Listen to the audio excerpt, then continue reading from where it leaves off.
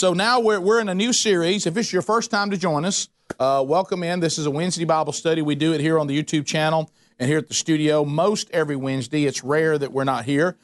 We study different books of the Bible, different series, different books that people have written commentary. And a topic that we're talking about for this series, and this is our fourth installment. If you want to go back and get the other three, you can find them right here on the YouTube channel. You can listen to them on the Rick and Bubba podcast channel. If you want to go back to series that we did prior to this, you can use those two avenues. But if you go way back and want to pick up some of the others from the last 4 years, you can find all of them at Burgess Ministries, burgessministries.com, by just clicking on the media button. So, Pursuit of Holiness, it's from a book by Jerry Burgess, talking about our call to holiness for those of us that have declared that we've been made righteous by Jesus Christ. Let's open up in a word of prayer. Thank you, Lord, for today. Thank you for all the men who are here. I pray, Lord, you'll be with the men that we know had conflicts today that are normally here that can't be here. Continue, Lord, to have a hand on them. Continue, Lord, to refine us into the men that only you can make us. And, Lord, today as we unpack your word, I pray that that it pierces our heart. And when our heart's pierced of areas of our life that need work, that we respond as we continue the process of being discipled from spiritual infancy to spiritual maturity through the sanctification that you have guaranteed to those who have been made righteous and pursue you. In the name of Jesus we pray, amen. All right, so we've talked the first three. Remember last week, if you missed last week's study, guys, if any of you missed it and haven't listened to it yet, I have to encourage you, don't miss that piece of the puzzle as we walk through this book on the pursuit of holiness. You can't miss that, because last week, this is that dance that we talk about, what has Christ done, and then what is it that we do? And of course, as part what we're going to find out again today, every bit of this is accomplished by Jesus Christ. And so that we're going to establish solidly today. But then Jesus Christ says, this is who I am, and I've given you access to me. So if you truly have accessed me, then the holiness that is in me should then become part of you. Because now you and I are together. I've given you access to the power. So this one's going to talk about the holiness of Christ. I mean, can we depend on the holiness of Christ? And 2 Corinthians 5:21 says, God made him who had no sin, underline that, he who had no sin, then to be sin for us, so that in him, underline that, we might become the righteousness of God. You can almost do this whole chapter with just that verse and be done. What Paul is telling the church at Corinth is he was sinless. He became sin for us so that in him we then might become the righteousness of God. Now, what's important about that is we certainly have forgiveness available in Jesus Christ. And I think where we have the problems is that somebody, and I know a lot of us have been confused, that Jesus has saved us, but we also have to understand he also has changed us. This new creation thing is not a mild statement that the Bible continues to talk about. Can you slip out there and let Bill in? He's trying to come in that door right there, and we'll let him in. So anyway, so keep in mind, he says, so that in him we might become the righteousness of God. So if Paul is saying that, he's saying, really, Jesus can make us righteous because he is fully righteous. So to speak further of the holiness in ourselves, it's well that we also consider the holiness of Christ. Because the holiness that the Bible says should be found in us, as we've talked about, the very convicting part of the Bible that says, I am holy, so therefore you be holy in all your conduct, not just some of your conduct. Well, how does that accomplish? Well, that's going to be accomplished, what? In the fullness of Christ. So we have to, first of all, say, well, let's document today, if Jesus says we have access to him, what exactly should that give us access to? And so that's the holiness of Christ. We need, first of all, to be firmly grounded in our security in Christ. Because that's the reason why I've said so many times, and it had to be said in my own life, I don't know what it is, that, especially dealing with males, and I guess it's just the way God designed us, it's almost like the last thing that we ever consider when we look at our life in shambles is one thing that might just be the problem. You might just be lost. And because what we've tried to teach here in the last 4 years through the discipleship of all the men that have been coming here if you are being discipled in Christ and you truly have been justified by Christ, and his full righteousness has entered your spirit and made it from dead to alive, and that hasn't changed you, then we have to come to some conclusion that Jesus really isn't who he says he is. Because if you haven't been changed, it's not a lack of Jesus' ability to change you. It's because something is not right in your relationship with Jesus. So let's unpack that a little bit. The full implication of be holy because I am holy. This allows us to see more of our own sinfulness. If you ever get to the point where you don't understand how sinful you really are, then he says, I tell you, one way to do that is just look at the holiness of Christ. And compared to him, we see how sinful we really are. I've told you this so many times about the reason why we all shy away from holiness. One of the reasons why people shy away from holiness, and I'll tell you why, is because it's so convicting. And y'all have heard me talk about this a lot of times, but it's worth mentioning every time this comes up. I'm telling you, every time I get myself in a place of truly pursuing the holiness of Christ, whether I'm singing songs about his holiness, I'm reading scripture about his holiness, I'm praying about his holiness, it is without fail that I come under conviction. Without fail.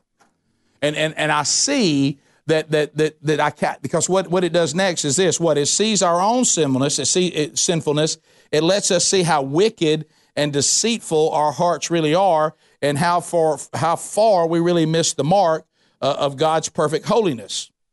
And then it forces us to do? Ask the question, why? Why am I this way? Why am I still in so much sin? Why is this taking place? And then what? We assess ourselves, because if we are looking at the holiness of Christ, and then we look over and compared to the holiness of Christ, we see that we're deceitful and that we're sinful and that we're ugly. What that should force us to do is what? Run to the refuge of Christ. It just should be an indicator. Oh my goodness, I've left the lordship of Jesus Christ. I've left that connection to the holiness of Jesus Christ. So if I truly want to be holy, and I don't want to be so wretched, I don't want to be so sinful, if I truly want to be holy, then I got to run to where the holiness is. Jesus. Right? And we talked about that before in our study we did on spiritual warfare. You know, the way that the adversary or the demons or your own flesh, whichever is causing the problem, and they all three can, all of that is trying to do is to coax us out from the authority of Christ. If I leave the authority of Christ, I'm capable of anything. Because remember we said the flesh did not get the message that I'm no longer answering to it. It doesn't know that. The flesh says, I'm glad the spirit has been made alive, but the flesh is going to die and become, going to rot away to nothing, so I'm going to fight for my life now. That's the problem. That's the thing we got to tell people more often. When you declare that you've been made righteous by Jesus Christ, the flesh realizes now that it is not a homecoming game, and the flesh realizes now there's a battle to be waged, and that flesh starts fighting for its life. And that's the reason why we need more Jesus, not less, once we become justified by him. So to understand the righteousness of Christ is to understand what has truly been credited to us. Think about that. Just use something that is a great analogy for us. What if I had decided that I was going to, and I'm not going to, by the way, but what if I decided that I was just going to run by your bank and I got your account number and I was going to credit $100,000 into your account today? But what if you walked around thinking I'd only put $100 in there? And you start living like you've only got $100 from me, but what you really don't know is I've given you $100,000.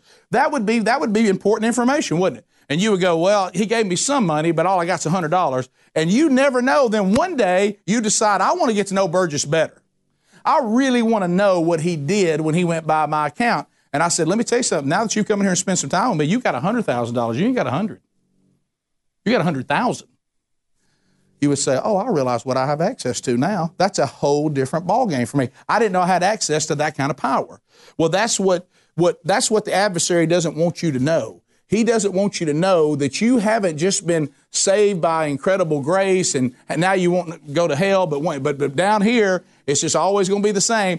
Satan doesn't want you and I to know that Jesus hasn't just delivered us from sin. What do we keep saying? He's delivered us from the dominion of sin.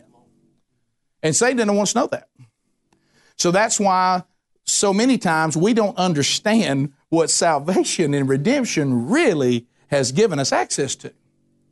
It's victory over sin in our lives now. Scripture confirms that Jesus, during his time on earth, lived a perfect life. Let me run them down for you. Ready? You write these down. The writer of Hebrews in chapter 4:15 says Jesus Christ was without sin.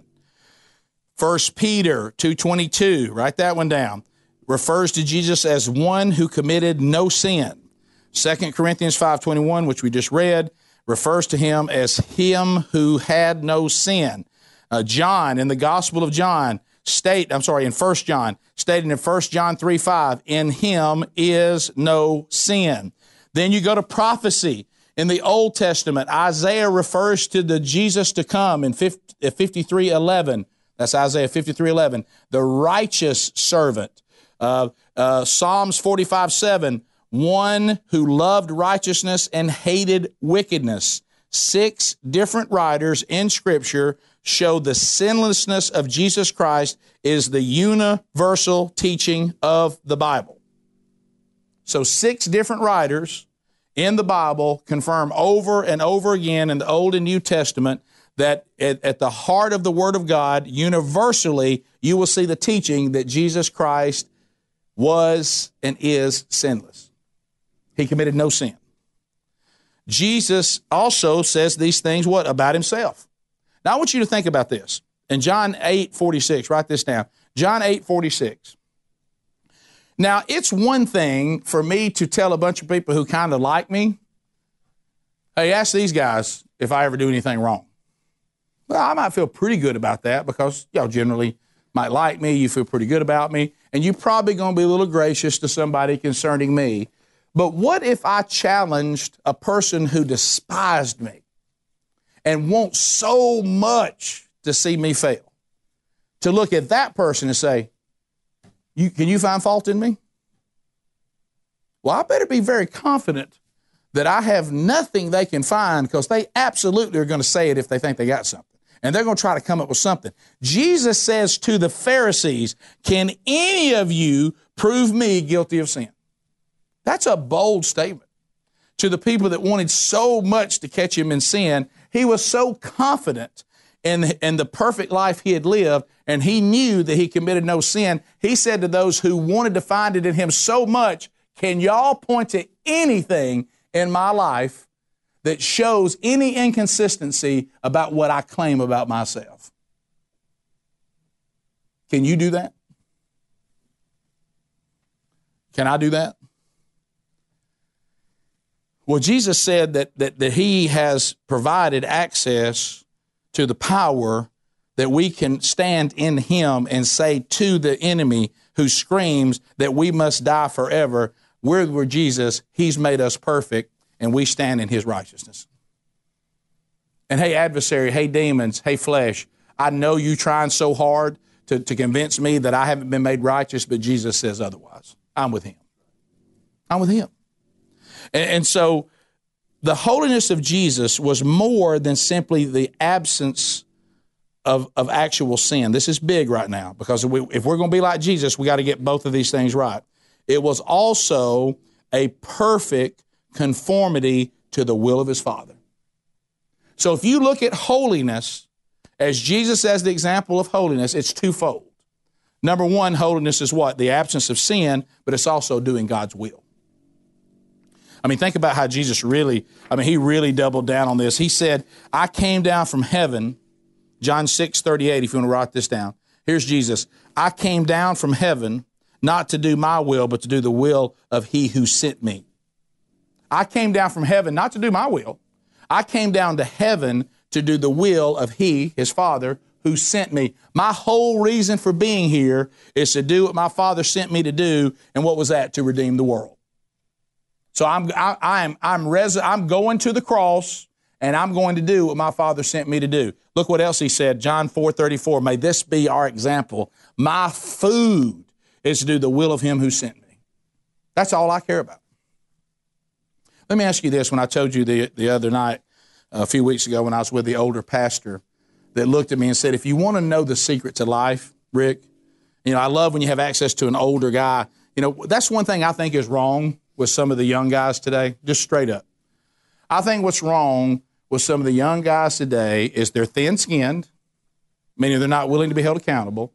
And secondly, they don't look to older men as having any wisdom. They look at older men as being stupid, and they're smarter than the older men. And I think that's one of the dumbest things that young men do today, is to think that they know more than an older man. And they're arrogant about it, and they don't look at this as a place to go for wisdom. They look at it as that they somehow have more wisdom than somebody who's lived much longer than them and has lived out a life that has proven his devotion to Christ, but somehow he's antiquated and they aren't. And I think that's one of the dumbest things that young men do. If you're a young man, don't get rid of this attitude that somehow you know more than the older men of the church, because you probably don't. And you might want to check with them on some wisdom, not that they're above reproach, because we're not, but that we probably have some idea what we're talking about and may have lived out some things you haven't lived out yet, and maybe we're sitting here ready to give you some wisdom, and so don't reject us so fast. So what he was saying is this, to the older man, to me, he said, go find God's will for your life and just do it. You remember me saying, I thought there was going to be more. He said, that's all I'm saying. I don't have any more to say. That is life. Find out what God's will is for your life and then go do it. What did Jesus say? I'm here to do one thing. The thing, my sustenance is to do the will of my Father who sent me. And this is one that really hits home. I guess you saw this in the chapter, John 8:29. This may be the biggest testimony of obedience that we hear from our Lord and Savior in Scripture about how positive he was about his perfection and his holiness. Can anybody make this claim about God the Father? Jesus Christ in John 8:29 says, I always do what pleases him. Not sometimes, always. I always do what pleases him. Man, what a great statement that we should all take and just lay down before ourselves. Honestly, don't live such a life of defeat. I mean, because I know you can feel in this room every time we're doing something on holiness. I want us to just reject out of this room any thought of any kind of anybody in this room, anybody watching this video, anybody listening to this podcast, that when you hear these kind of standards, your first reaction is, that standard's too high. That's not going to happen. When did we start this? When did it start that we became grace abusers? When did that happen? When all of a sudden the Bible calls us to a standard. Who was the first guy that said, that's too high? Never going to get there, guys.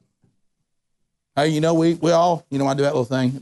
If I hear another testimony of a guy that's been justified by Jesus and hadn't changed his life, he's still held captive to all the things he was before, that ain't a testimony. Now, if you want to say, I had some things I used to struggle with, I've seen some victory, now I got new things I'm struggling with, and I'm trying to get to the next place, that's me. I'm living that. I don't struggle with the things I've always struggled with. If that's the case, something's wrong with my sanctification. What happened? Did Jesus just suddenly not have any power over that sin? No, what it is I become more devoted to Jesus. Jesus' power begins to deliver me from the dominion of the sins of my past. I was so messed up, though, Jesus had to say, let's take care of the big things first. Let's get the big things handled first, and let's see if we can't get that in line. And once the big things are under my authority, now I'm going to start taking on little things like motivation. Well, that's where I am now. What's your motivation? What'd you say? Well, you're obeying me in this, but why? To bring glory to yourself or bring glory to me? Wow, are we at that point? So now, but what can I say? Let's don't get into motivation. That's too hard. No, Jesus said, I want to correct your motivation. Okay, correct it. I want to, and it happened yesterday. It happened yesterday. I'm sitting there working on this. My wife and I are sitting out on the deck, and we are becoming empty nesters. And so everybody's gone, and it's nothing but Sherry and I, and I'm loving every minute of the afternoon. I love my children, but you know what? Children years I'm moving on. Let's get young adult years. I like that too. Hey, guys, if we did our job right, will y'all please leave? Will y'all please go on to the next thing? And we're here for you. Okay, so we're sitting there and we're having a great afternoon together. She turns to the wrong day of Oswald Chambers, my utmost for his highest. It's the wrong day. She got the month off. It's not even the one you're supposed to read that day. And we were sitting there talking about what we wanted to do with ministry, and we were talking about this men's ministry.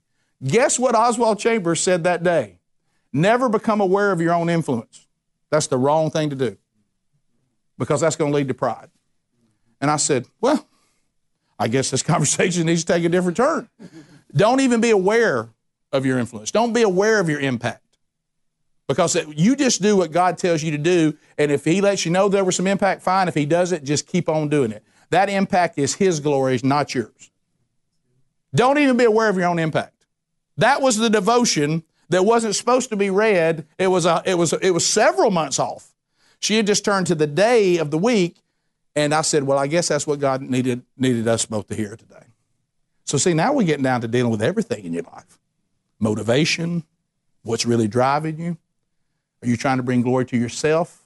So, because the only thing good about anybody who says I'm in is Jesus. There ain't nothing good about me. I need to be more aware of how wretched and how unworthy I would be to be associated with anything with Jesus. And you know what? See, that's that thing that we do. Too many people, I've heard this many times, when Moses is hearing from God through the burning bush, too many people say, wow, what a bush.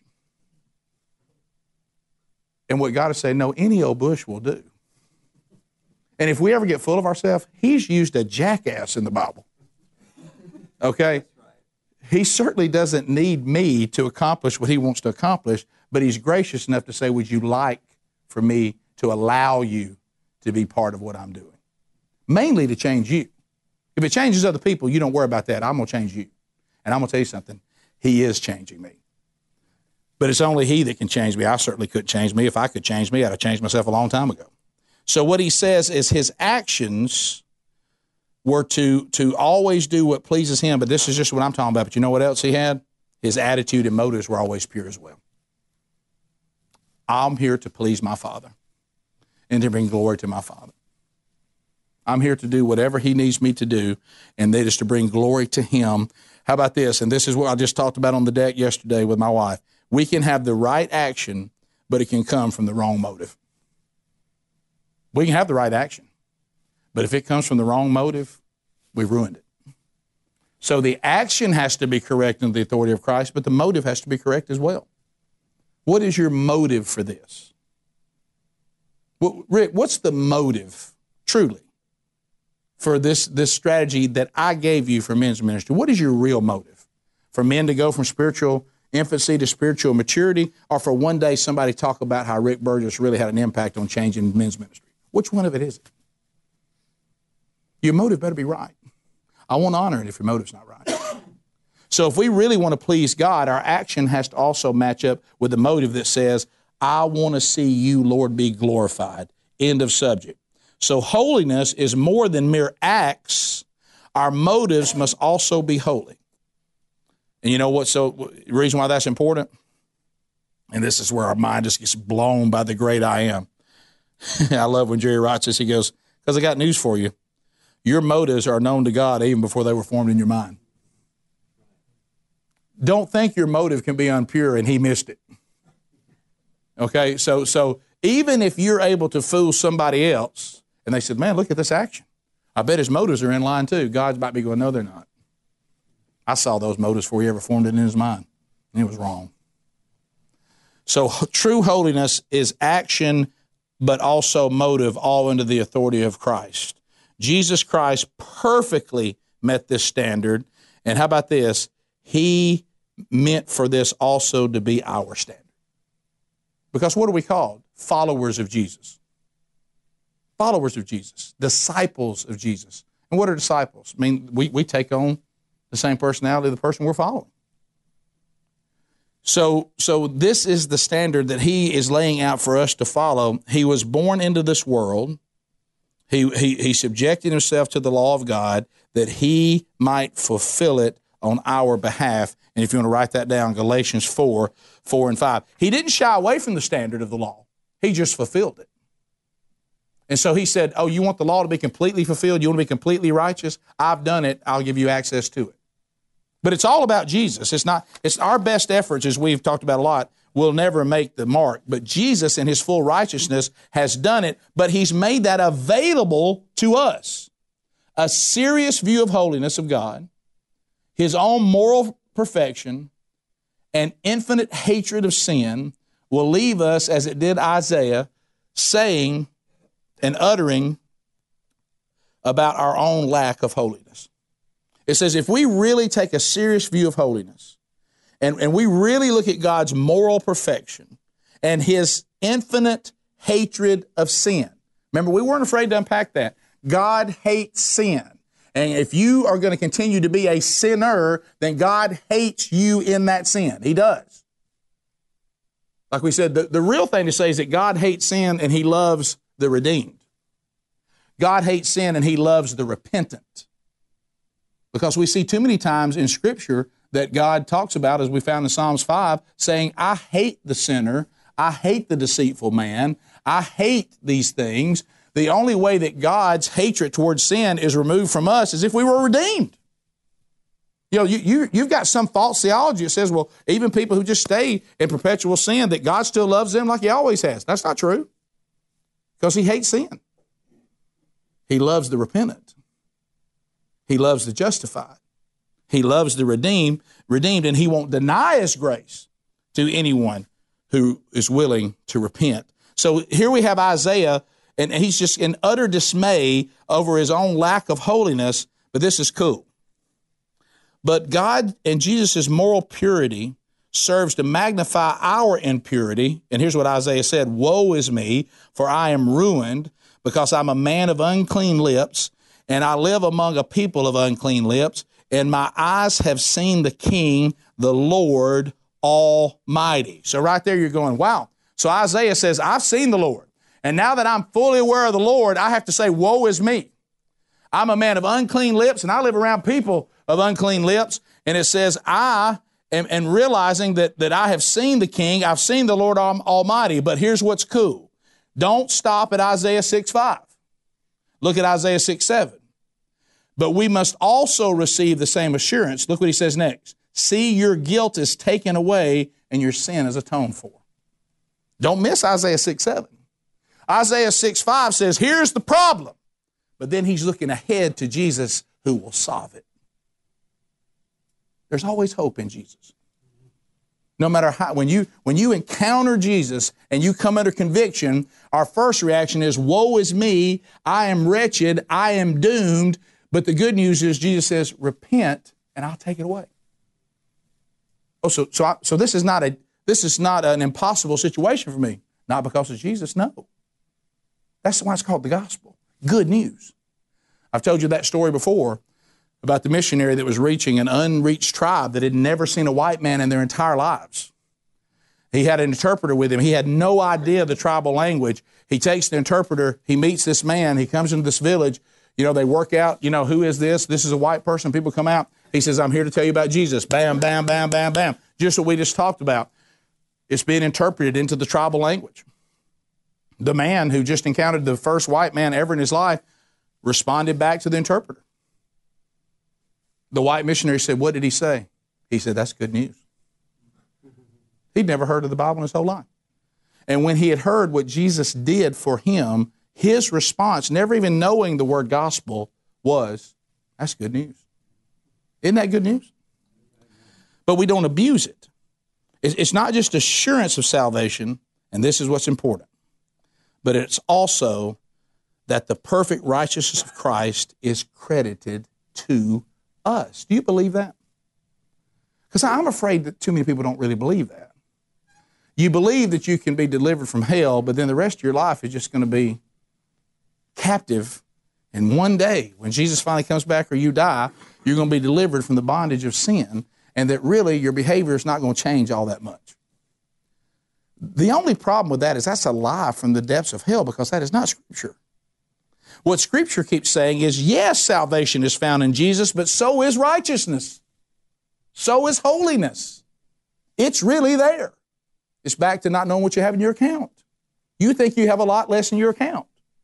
Now, this is not some health, wealth, and prosperity gospel. You can be holy and still your life around you by the world's point of view can just be tragic.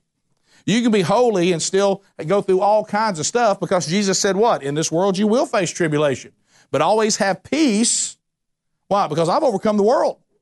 He keeps reminding you again, whatever you're going through right now, you know I've delivered you from the pits of hell, and I have taken away your sin, and I've given you full righteousness. It's a tough day today, but it ain't that tough because look what I've done. So always have joy in your heart. Compared to what I've done to you, this really ain't a big deal. We say that at our house a lot. Compared to eternity, compared to salvation, this ain't really a big deal. It's really not. And all this has been credited to us in the person and the perfection of Jesus Christ. Man, I hope you understand what Jesus has given us access to. Part of us growing in holiness is what? The Holy Spirit making us aware of our own need of holiness. Say that again. Part of growing in holiness is that now power of the Holy Spirit. Remember we talking to you about this, about me going into a bar without the Holy Spirit and then going in there with the Holy Spirit, two completely different experiences. See, now I got the Holy Spirit. Even when I start getting myself in a bind, that Holy Spirit says, whoa, no, this is no good. I pray it every day. Lord, give me conviction when I am wrong and give me that beautiful affirmation when I'm right. Because some of these decisions I'm about to make, I don't know what you know. You know, I've done that dealing with people. And now, like I've said 1,000 times, and I just want to beat on my head on this, and I'm trying to get better about this as I grow. Hey, Rick, when you pray for the Holy Spirit to give you conviction, and He does, listen to it. Don't just do it anyway. Have you ever in your life, maybe I'm the only one, a relationship, business-wise, a friend, a family, fill in the blank, something, a job, and you're like, and when it goes south, you know what you say? Man, my spirit was troubled about this. Well, yeah, that's why you weren't supposed to do it. Yeah, my spirit was troubled. Did you do it? I did. Did it turn out bad? It did. That's probably why the spirit was troubled. You know, so not only do we need to understand that we now have access to the Holy Spirit making us aware of our need of holiness, but when He does, we have to respond to what He's saying. And that goes back to the verse that we started with 2 Corinthians 5:21, because what does it say? That the Holy Spirit allows us to become the righteousness of God through Jesus Christ. The Holy Spirit makes us aware of our lack of holiness. Why? To stimulate us to deeper yearning and striving for holiness. But be careful here. Here comes another important step you got to take. Though the Holy Spirit makes us aware of our lack of holiness, that is to drive us to a deeper yearning and striving for holiness, but be careful, because Satan will take this new awareness of how much work still needs to be done, and he'll use it to discourage you. That's never going to happen. Never going to happen. How can a man of God have made this mistake today? That's useless. You ain't never going to change. You ever been there? You ever been in that despair? And you know what happens? You start wanting to do what? Give up. Now, am I saying that Satan can take your salvation from you? I'm not saying that. But I'm telling you that Satan can discourage you to the point you're useless for the kingdom. Useless for your wife, if you have a wife. Useless for your kids, if you have a kid. Useless for whatever you've been called to if you're a single guy. Because you know what you say? I'll never measure up. And Satan goes, yeah. I mean, would a real follower of Jesus think what you just thought? Would a real follower of Jesus watch what you just watched? Would a real follower of Jesus have done that at work like you did today? You're useless and you can't be used. You have missed the mark so bad nobody can use you. And see, what you can't allow that to happen. What you need to do is to do it like it's supposed to. Oh, this awareness of my lack of holiness is not discouraging me. It's actually driving me to pursue what Jesus has made available to me, and it ought to motivate you to do it even more. You know, a lot of times with me, I remember like a guy came to me one time when I was coaching, and this is a perfect analogy of what the Holy Spirit's supposed to do for us. And he came over to me and he said, which I have to give him credit for this because I'd have been terrified of any coach I played for to say this. And he said, I don't understand why I don't play more. I said, okay. I said, all right, let me help you. I said, do you remember when I put you in the game and you came right down the middle of the defense and you were wide open. Yes, sir. And I said, you remember the guy, your teammate passed it to you? And he passed it, right here. You could catch it right here and score. And you dropped the ball. Yes, sir. And then they picked it up and went to the other end and scored. So not only did we lose possession and not score, they got the turnover and went and scored. Do you remember that? That's why you don't play more. If you'd caught it and scored, you'd play more. So then there had to be an awareness of, I got some work to do. Okay, if I work on being dependable, when I come down the middle of the defense and I get open, if they throw it to me and I catch it and I score, I'll play more. So there was an awareness, there had to be an example of, here's why you're not playing more. So he could have been discouraged and just say, I give up, or he could say, I'm going to work on it so I can be more dependable, and therefore I'll get more playing time. That's what the Holy Spirit's supposed to do in our life. Ooh, we need a little work right here. You need to be aware of how you're not where you need to be. It's not to discourage us. Write that down. It's to motivate us. And we must understand this fine balance. We need to flee to the fact that we are saved through His righteousness alone. I love this from Scripture. Here is a trustworthy saying that deserves full acceptance. Christ Jesus came into the world to save sinners, of who I am the worst. Guess who wrote that? Paul. So Paul still got work to do. Listen to that. But you know what he said? When you feel frustrated, when you feel Satan saying you're worthless, when you feel like you're just getting defeated by the flesh again, and you start thinking, I'm just leaving it altogether. I'm going to stop this sanctification. I'm going to stop this pursuit. Remember what Paul said to young Timothy. By the way, that was 1 Timothy 1:15. Here is a trustworthy saying that deserves full acceptance. So don't get past that. Land there a minute. It's a trustworthy saying that deserves full. I fully accept. I don't half accept it. I fully accept Christ Jesus came into this world to save sinners like me, who I may be one of the worst. So I'm aware of my situation, but I'm also aware that Jesus did do that, and I still have access to that, and He will change me. Because we don't see Paul doing this at the end when he writes the last letter to Timothy. He says what? I saw myself change, and I fought the fight, and I ran the race, and I will receive the crown of righteousness from Jesus. Not I might. By the way, I'm being poured out. I'm about to be killed. Kind of cold. Wish you'd bring that jacket to me. But if you don't get here, just know that when I die doing what Jesus told me to do. And I'm going to get the crown of righteousness. But he was also aware that he may be one of the worst sinners the world's ever known. But he also was aware of how wonderful Jesus had been and how much Jesus had changed.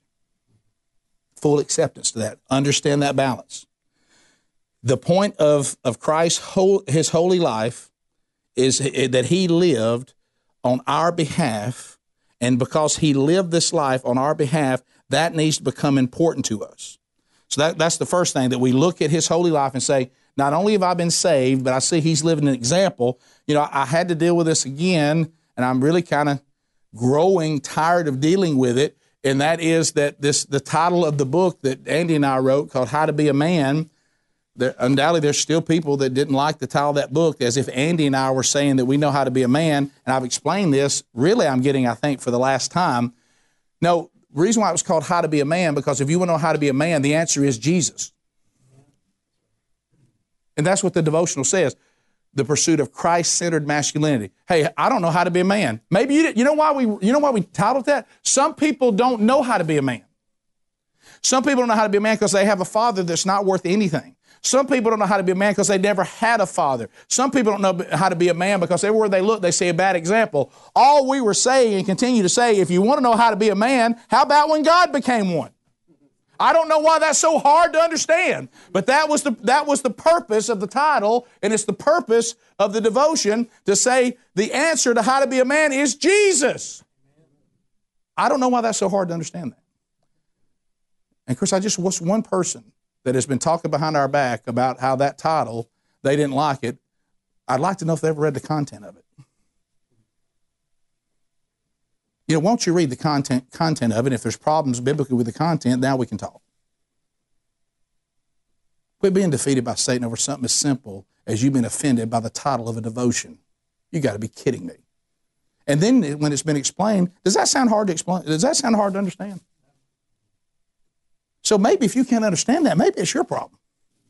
I'm certainly not above reproach, but that just doesn't seem like a hard concept. It's a hard concept to live up to, but it's not one hard to understand. I don't really want any other book or any other resource to tell me there's some other way to be a perfect man other than Jesus, because that book would be wrong. So the only perfect example of how to be a man is when Jesus became one. I mean, when God became one in the person of Jesus. So sorry about that, but I need to say that for me therapeutically. All right, so because if not, I'm gonna act up here if this comes up again. But all right, so the second point. His life was meant to be an example of holiness for us. And we talked about this in 1 Peter 2:21. Peter says this, 1 Peter 2:21. Peter says Christ suffered without retaliation, but in the very next verse he says Christ committed no sin. So he's saying he suffered, he didn't have to suffer, and he never retaliated for it. I mean, let's face it, Danny talked about this, our pastor, just recently. I mean, Jesus at any time could have said, I'm kind of done with the treatment of this, and it's over, and I'm done with it. But he didn't. So he suffered without retaliating, and he never committed sin. Paul says that we're to be imitators of God in Ephesians 5:1. Paul says to follow his example as he follows who? In 1 Corinthians 11:1. Follow my example as I follow the example of Christ. You know what else that says for the people that get upset about titles and things? It also says that if a man says, follow me because I'm following Jesus, you don't need to be offended by that either. You know why we keep getting offended by all this? It's just our own problem. I said before, the reason why we make fun of holiness is because it convicts us. That's why we have words like holy roller and holier than thou. It really means when we see people more devoted to Christ than we are, we got to demonize them rather than be convicted by it. You realize Paul, well, imagine that today with some of the people hypersensitivity we have right now with the thin-skinned generation. If Paul were to stand up behind a microphone and say, let me tell you who you need to follow is me. Watch what I do, because I'm watching what Jesus did. That's what he said. I mean, he said this in Scripture. He's going to receive the crown of righteousness. He's not sinning by saying, follow my example, church, as I write you the letter, because my example that I'm following is Jesus. So if you don't fully understand Jesus, whatever I do, do it that way. Because I'm looking to Jesus and doing what he did. Right? That's also the beautiful thing about some of you that think that this generational stuff in your family is just going to go on and on. Correct it. I'm sorry your daddy was a bad person. I'm sorry your granddaddy was a bad person. That doesn't mean you have an excuse to also be a bad example to your son or to your daughter. You know what you say? I'm going to correct these flawed men, and I'm going to follow the perfect man. And now, guys, I'm correcting it on down. Hey, children, look at daddy, follow me, because I'm now following Jesus. I'm not following my earthly father, I'm not following my granddaddy, and I'm not following his daddy. I'm following Jesus Christ. He's corrected everything, and he's given us the perfect example, which your daddy will now follow, so it's okay to follow me now because I'm following Jesus. Does that make sense? So clearly, the holy life of Jesus Christ is meant to be an example for us, right? Because what did he say when we're entering by the narrow gate? Who are we following? Jesus. And the way I look at that visually, because, we're all visual learners, or most of us are, is, and you've heard me use the example before, but some of you are new, I'm starting to see more victory in my life when I've realized I can't casually follow Jesus. I might as well go ahead and just take my arms and wrap them around him. I mean, just get him by the waist. And as I'm coming through that narrow gate, you step, I step. You step, I step. I'm not going to be looking around. You said it was narrow. I don't want to fall off on the sides. So as you step, I step. You step, I step. And I'm clinging to you because what? I know what I'm capable of. I'm terrified to leave you because I know what I'm capable of. But you've done it right, so I'm going to cling to you. You lived the life for me. So I'm going to cling to you so I can have some of that. And I don't want to turn you loose. Do we dare say, as we follow Jesus, do we dare to say, are you willing to say, I will always do what pleases him? Always. I will always do what pleases him. Now, you know what that means, guys? It means you got to scrutinize everything you do. You can't be casual about anything we do. It means that I got to say things like, am I doing this to please God? Am I doing this to glorify me? Or am I just doing this for pleasure? If you really want to experience unending pleasure, be guilt-free under the will of Jesus Christ. There's things that might pleasure the flesh for a brief second, but they always lead to despair. They always lead to disappointment and regret. And you think, why in the world? Remember what I told you before? With my struggles with my own physical weight, my struggles with trying to do better, and my despise of working out, I try to go ahead and picture myself in the truck with that replenishing cold drink they have in the cooler. I don't even know what it's called. It's something the guy tells me to drink. And I sit in the truck and I think to myself, I am so glad that I didn't ignore this today because this is not what I wanted to do. And the minute I got home and sat on the couch and got out the chips, the first thing I would have thought of is, I regret that. So what I do is I picture myself already on the other side of it, and I go, that's going to be a much better place to be. So if we dare say, everything I do, I want to do to please Jesus, that means that when we get to a situation, we go, I don't want to feel the way I know I'm going to feel when I betray him. Doesn't that make sense? Because we know how that feels, right? I do. I know how it feels to do the wrong thing. It feels terrible. If you're under the conviction of the Holy Spirit, you really sit there and go, I can't believe that I'm stupid. Well, if you don't want to feel that way, then don't do it. Just don't do it. You know, what did Farrar teach us? And he wasn't the first person to say it, but I just remember him saying it. Just do the next right thing. Just do the next right thing. If it compromises Jesus, don't do it. No matter how pleasurable it may be in the moment, spiritually, it'll leave you wanting. And boy, you feed that spirit. Now, that's true satisfaction. Somebody say amen to that. Amen. So, and another thing, and this is what I struggle with a lot, we also must take on his view of other people. Do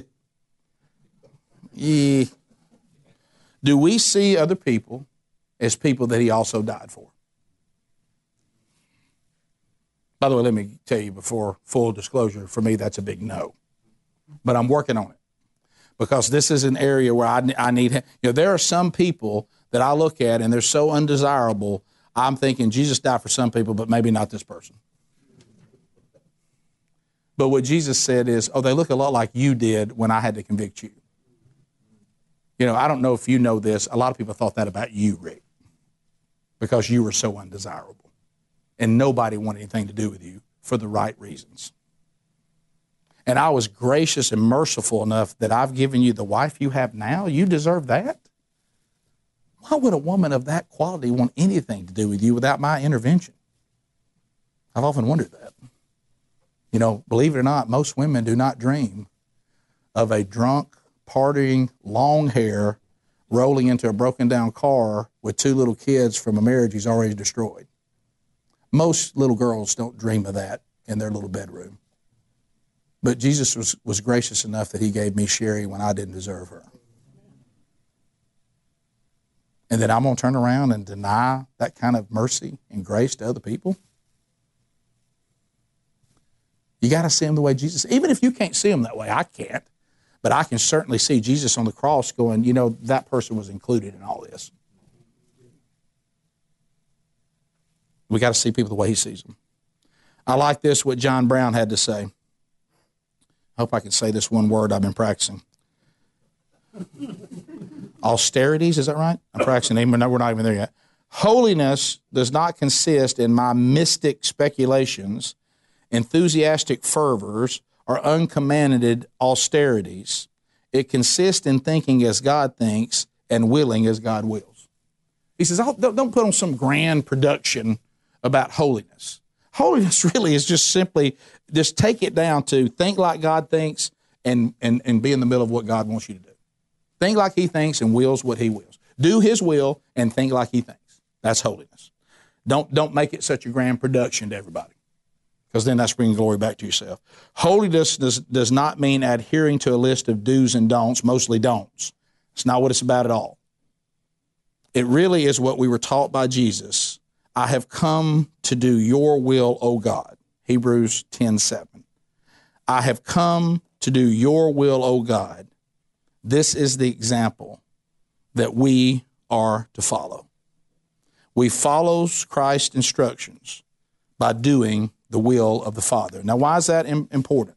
I'm here to do my Father's will. Everything I do pleases him. Well, Matthew 7:21, and we'll finish with this. We mentioned it before, but I think it's worth mentioning again because these exact words are used in this chapter. Jesus says this in one of the more convicting parts of the Bible. Not everyone who says to me, Lord, Lord, will enter the kingdom of heaven. But listen to this, listen who will. But the one who does the will of my Father who is in heaven. Well, that sounds an awful lot about what he was saying. I came here to do the will of my Father. If you see people talking about me, but they're not doing the will of my Father, they're fake. Matter of fact, he goes as far as to say this, look, about those. He says, on that day, many will say to me, Lord, Lord, do we not prophesy in your name, cast out demons in your name, do mighty works in your name? And then I will declare to them, I never knew you. Depart from me, you're workers of lawlessness. I guess that doing the will of the Father is pretty big. Because Jesus says that's the real deal. Who inherits the kingdom of heaven? The ones that do the will of my Father. They're the ones that have truly been redeemed. They're the ones that were truly justified. They're the ones that have received my righteousness in full.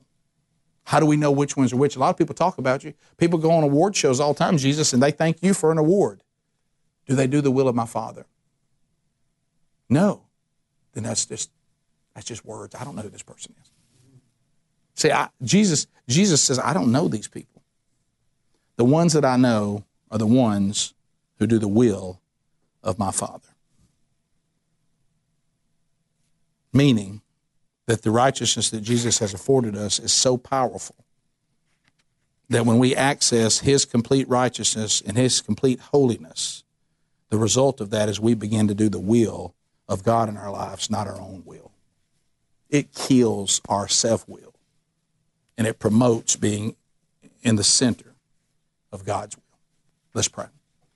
Lord, thank you for today. Thank you for all the men who have joined us here. Thank you for this very convicting chapter. Thank you for all these verses in the Bible that just keep saying the same thing over and over and over.